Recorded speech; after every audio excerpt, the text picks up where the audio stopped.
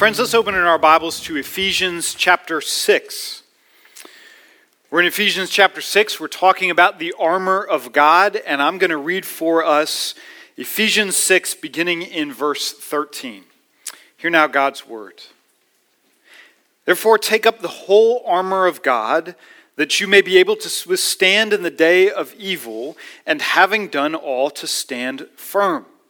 Stand therefore, having fastened on the belt of truth, and having put on the breastplate of righteousness, and as shoes for your feet, having put on the readiness given by the gospel of peace. Let's pray together. Lord, even as we read about this armor, I pray that you would clothe us in this armor. These things are ours in Christ. They are gifts from you to us at our disposal, that we might grow in you and be defended from the evil one. And we need that right now. Even as we sit, even as we hear and engage with your word, even as we seek to apply it to our lives, clothe us, arm us with this good armor of God, so that we might go out in the strength of the Lord and not in our own strength. We ask in Jesus' name, amen. You know what I love about this church community is that some of us are here and we've grown up in the church. We've been in the church for a long time. We may have come to faith early on, or it may have taken longer, but we were raised in the church. And then there are many of us here who have not been. We only came to faith recently, some of us in the last year, some of us in the last few years. We don't get the allusions and references to some of the Bible stories, and so we're mixed together as a community of people learning this faith together. I love that. I love that God will use us together to challenge and to grow each other. But if you were a young child growing up in the church, then I wonder if you had a similar experience to me, that as a child, when you were dragged squeaky clean in penny loafers and polo shirts into pastel bordered, soft-spoken Sunday school classrooms, and your teacher would whisper to you that you as a Christian were like a lily of the field, and you were like a vegetable garden that bore good fruit, and you were like a nursing lamb that was led beside still waters so that you could eat and drink. And that's all you heard for a while. You'll remember that first Sunday that you walked in and your Sunday school teacher slapped on the flannel graph board a Roman soldier fully armed with muscles and said to you that Christianity, among all those other things, is also a fight to the death. Everybody in here gets a sword. Everybody gets combat boots. You're going to go out and face an enemy that wants to eat your profession of faith for lunch. This is war. This is a fight. When that happened, that woke up something deep inside of you. And it should, because the days are evil. This is war. This is a fight. Unless we learn how to arm ourselves and fight this fight, we are going to be in trouble. If we don't know where to stick the pointy end of the sword when it comes to this spiritual battle, this is going to be a messy road of sanctification. So this morning, even as we delve into some of the elements, some of the armor, I want us to be very clear as to what these weapons and what this armor is and how we fight the fight that God is calling us to do battle in. Here's my thesis. Here's what we're going to talk about. This armor that we just read about, that we're going to explore, is not what I bring to the fight by way of my spiritual disciplines and my goodness and my righteousness. They are gifts that God gives me for the fight to endure to the end. That's a huge difference. This is not what I bring, this is what God gives. So for example, the belt of truth is not me personally on my own beefing up on my truth-telling per se. This is the gift that God first and foremost gives me. His truth, His word, His revelation to me, His opening of my eyes so that I can see clearly for the fight. That's a big difference that we're going to talk about later, but before we get there, I want to defend this thesis by looking at Isaiah 59. If you want to stick your finger in Ephesians 6 and flip to Isaiah 59, you're welcome to do that, because I think you can't understand 6 unless you get 59. You don't know what Paul is saying in Ephesians 6 unless you know that he has in his mind this whole chapter of Isaiah 59. Now that chapter, when you get there, it begins with humanity's desperate need for salvation. You read the beginning of Isaiah 59, and it sounds a lot like Romans chapters 1 through 3, that there is no one who does good, none who is righteous, none who seeks God. In fact, Romans 3 quotes Isaiah 59. Those two are very closely related. Listen to this language of our guilt. Verse 2, your iniquities have made a separation between you and God. Verse 7, their feet run to evil. Verse 11, we hope for justice, but there is none, for salvation, but it is far from us. Verse 12, for our transgressions are multiplied before you, and our sins testify against us. This is not a pretty picture. Before we came to Christ, left to ourselves, we will only, ever, and always choose evil. We do and we did. Left to ourselves, we are without hope and without God.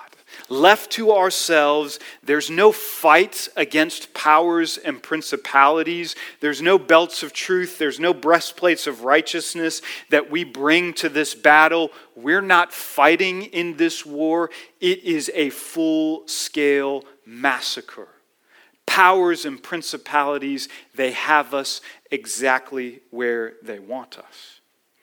You and I, before we are born again, we are stuck in the nightmare of Ephesians chapter 2. You were dead in the trespasses and sins in which you once walked, following the course of this world, following the prince of the power of the air, the spirit that is now at work in the sons of disobedience. To say it another way, in 2 Timothy chapter 2, we are caught in the devil's snare, bound by him to do his will. There was no fight before Christ. It was a massacre. We did not use weapons. We did not defend ourselves. We were wholesale within the snare of the evil one. Isaiah comes into that moment and makes the gospel so clear to us that even a child in our midst can understand it. You can't fight, so someone must fight for you. You don't want to fight. You don't have weapons to fight. You've given up in the fight. And so someone must fight in your stead. Look at Isaiah 59:15, the second half of that verse. The Lord saw it. He saw this situation, and it displeased him that there was no justice. He saw that there was no man and wondered that there was no one to intercede. Then his own arm brought him salvation, and his righteousness upheld him. Look at this. He put on a breastplate of righteousness and a helmet of salvation on his head. He put on garments for vengeance for clothing and wrapped himself in zeal as a cloak. Verse 20. And a Redeemer will come to Zion, to those in Jacob who turn from transgression.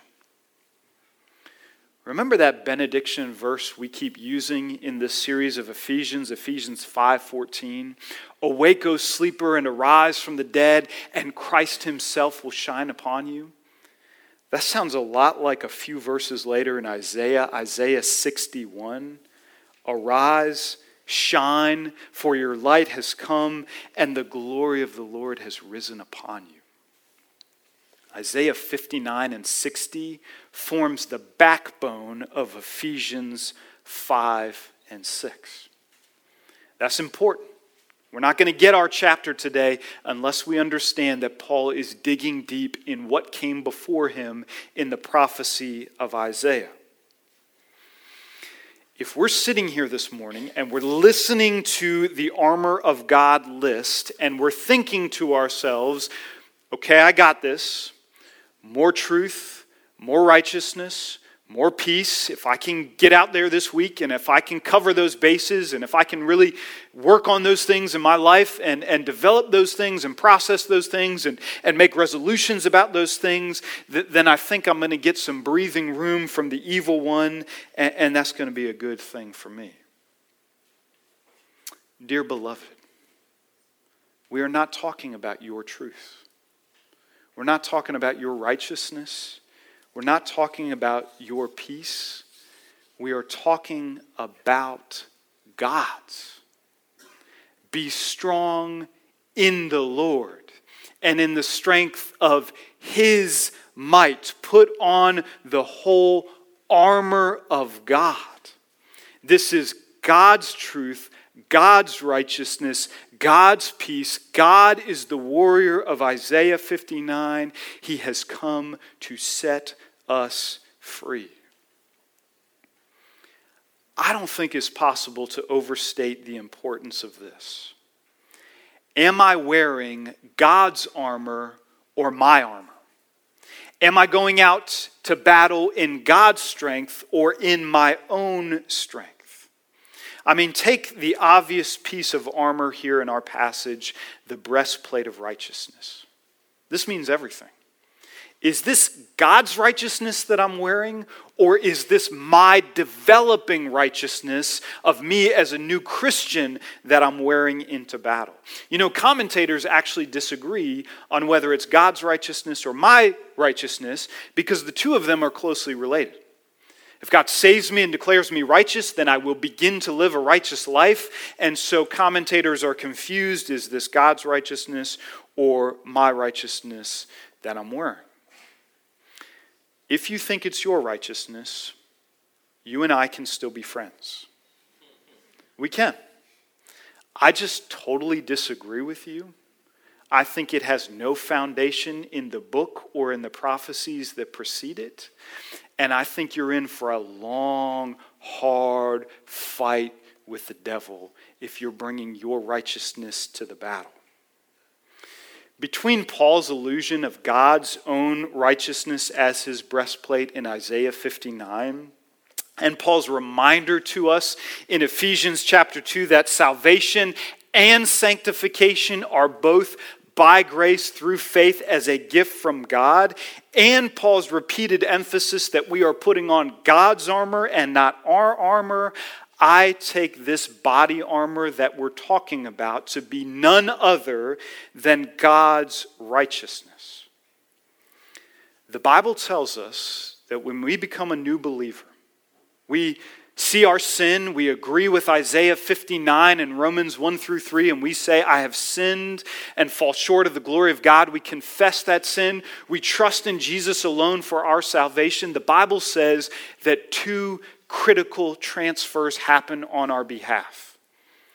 The first one is that the whole of my sin, the depth of it, all of it, what I have done, what I am doing, what I will do, the whole of my sin is taken from me and it is placed on Jesus, and He pays the penalty of that on the cross. And then a second transfer happens, and that is that Jesus' righteousness, the good and the purity and the holiness that He has done, is then transferred to my account, and I wear that righteousness in His stead. Those two transfers, we use that great and important word, justification. That happens in the life of every brand new believer. 2 Corinthians 5:21 is our great support. God made him who knew no sin to be sin so that we might become the righteousness of God. The piece of armor that protects my vital organs in this battle, it's not my goodness. It's not my performance. It's not even my sobriety, how many days sober I am. It's not even my spiritual disciplines, how many days this week I have read my Bible and prayed. If it was the devil, who is that great and haunting accuser, would have a field day punching holes in that weak and rusty suit that we wear. I'm not wearing my righteousness right now. I am wearing the perfect, spotless, invincible, impenetrable righteousness of Christ. When the devil whispers to me, like he's doing right now for many of us sitting in this room, and he tells me that I'm a fraud, and that I'm a has-been, and that I'm a hypocrite, and that if other people in my life really knew me, like they knew what I thought about just this morning, and they knew how I spoke to another person, and they know deep inside the real desires I have for my life and the ambitions that I have for myself, and that if people knew that, they'd want nothing to do with me. When he says that to me, I say, I know. You don't know the half of it. I know. And that's not why I'm not wearing my righteousness. I am wearing the perfect righteousness of God. That's my defense. That's my stance. That's how I face my accuser. So how do we do this practically? How do we put this armor on? How do we use it on a daily basis to stand against the evil one? We've heard that we have spiritual forces, not just the devil, but powers and principalities. They're arrayed against us. We heard last week that they're strong, they're sinful, they're smart, they're bent on my destruction. How do I stand against the evil one's attacks in God's strength? I was thumbing through a book this week. There's a great Puritan author, William Gurnall, and he wrote the book, The Christian in Complete Armor. I don't know if any of you have seen that or touched it. It is a 1,000-page book on the armor that we wear. So I'm going to defer to him in all things, and I'm going to boil his 1,000-page book down to 2 steps. He says if you want to do this practically, you got to, number 1, put it on, and number 2, you got to use it. That's all it boils down to. Put it on and use it. You put this armor on. The Bible loves to tell us, paradoxically, to put on, take up, believe things that we already have, are already on, are already true. The Bible loves to do this. It tells us to be what we already are. So, like in a situation with your kids, when you hear a kid say, "Mom, I'm thirsty," the mom says, "Sweetie, you've got legs. Go get a drink." You know? You have everything you need for the situation at hand. Use it. It's there. It's yours. Why are you asking me? So also you get lines like Ephesians 3:17. Where Paul says, "I'm on my knees praying that Christ might dwell in your hearts through faith." And if you heard Paul was praying that for you, you might say to him, "I thought he already was. I thought when I became a believer, Christ was dwelling in my heart through faith." And Paul would answer, "Absolutely. That's why I'm on my knees praying and pleading and fasting and begging that Christ would do what he already said he would do, that he would dwell in your hearts through faith." That's the same thing with this armor. God's truth, God's righteousness, God's peace is ours by the truckful. It is more than we know, more than we can comprehend, more than we have a lifetime to explore and enjoy. And Paul says, because it's yours, because you have it, I want you to take up the armor. I want you to fasten the belt. I want you to put on the breastplate. I want you to put on the shoes. These things are yours, so you better know them, study them, experience them, and enjoy them. What good is it to you if you have God's armor and you leave it at home hanging in the closet? When we consciously study these things in the Word, pray about these things, ask others how they utilize these things, we remember the good defenses that God has given us against the evil one, and that is the step of putting this spiritual armor on. Once it's on, we put it to use. You take that breastplate of righteousness. I've already prayed and thanked God this morning that His righteousness is mine in Christ. I've preached those gospel truths to myself, that He doesn't see my sin. He doesn't see me in the first half of Isaiah 59. He sees me in the second half, that He has won that righteousness for me, that He sees me as perfect and spotless and sinless. Now I'm ready for a battle.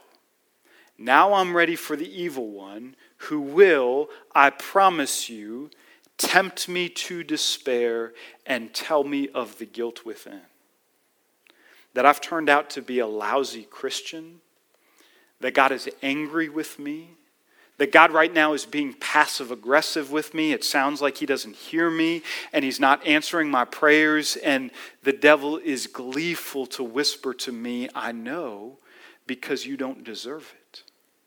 And I am ready in my armor, wearing His righteousness, the very righteousness He wore in Isaiah 59 to win my salvation, that is shining as the badge of God's love for me.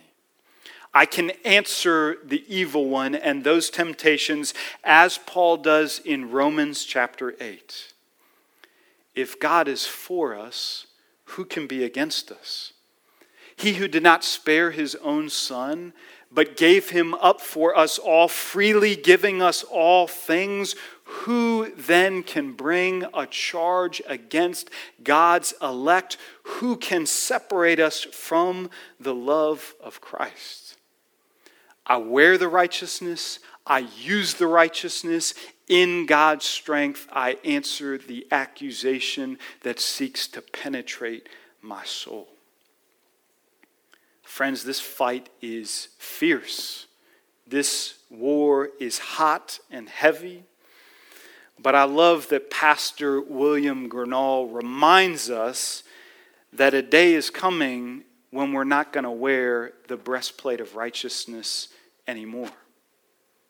There is a day that's coming when we won't need our weapons, that the prophets say swords are going to be beaten into plowshares and spears into pruning hooks, that every saint who has repented and trusted in Christ and been brought by Him to the end will dwell under His own vine and her own fig tree, and none shall make us afraid, that we are going to gather before God on that great day, not in breastplates of righteousness, but Revelation says in white robes of righteousness.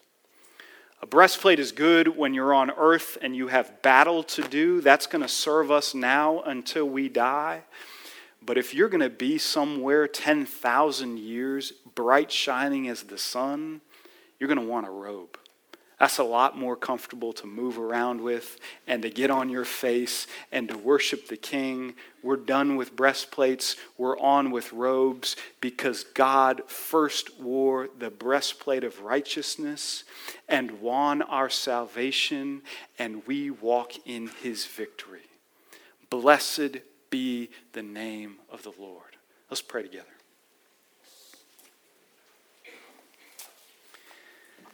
God, the war is finished, the battle rages. You have won the victory. You have now equipped us for the skirmish. You have brought our salvation. You will lead us to the end, but you will do through many valleys and through many mountains as we face the accusations of the evil one. Let us take off rusty, weak, thin breastplates of our own goodness and sobriety and spiritual disciplines, and let us put on a new one, the righteousness of God that is transferred to us in our justification, and let that be our refuge and defense for the accusations of spiritual forces and principalities. Let us walk in your strength as a church. Let us fight in your strength as a church. We ask in Jesus' name, amen.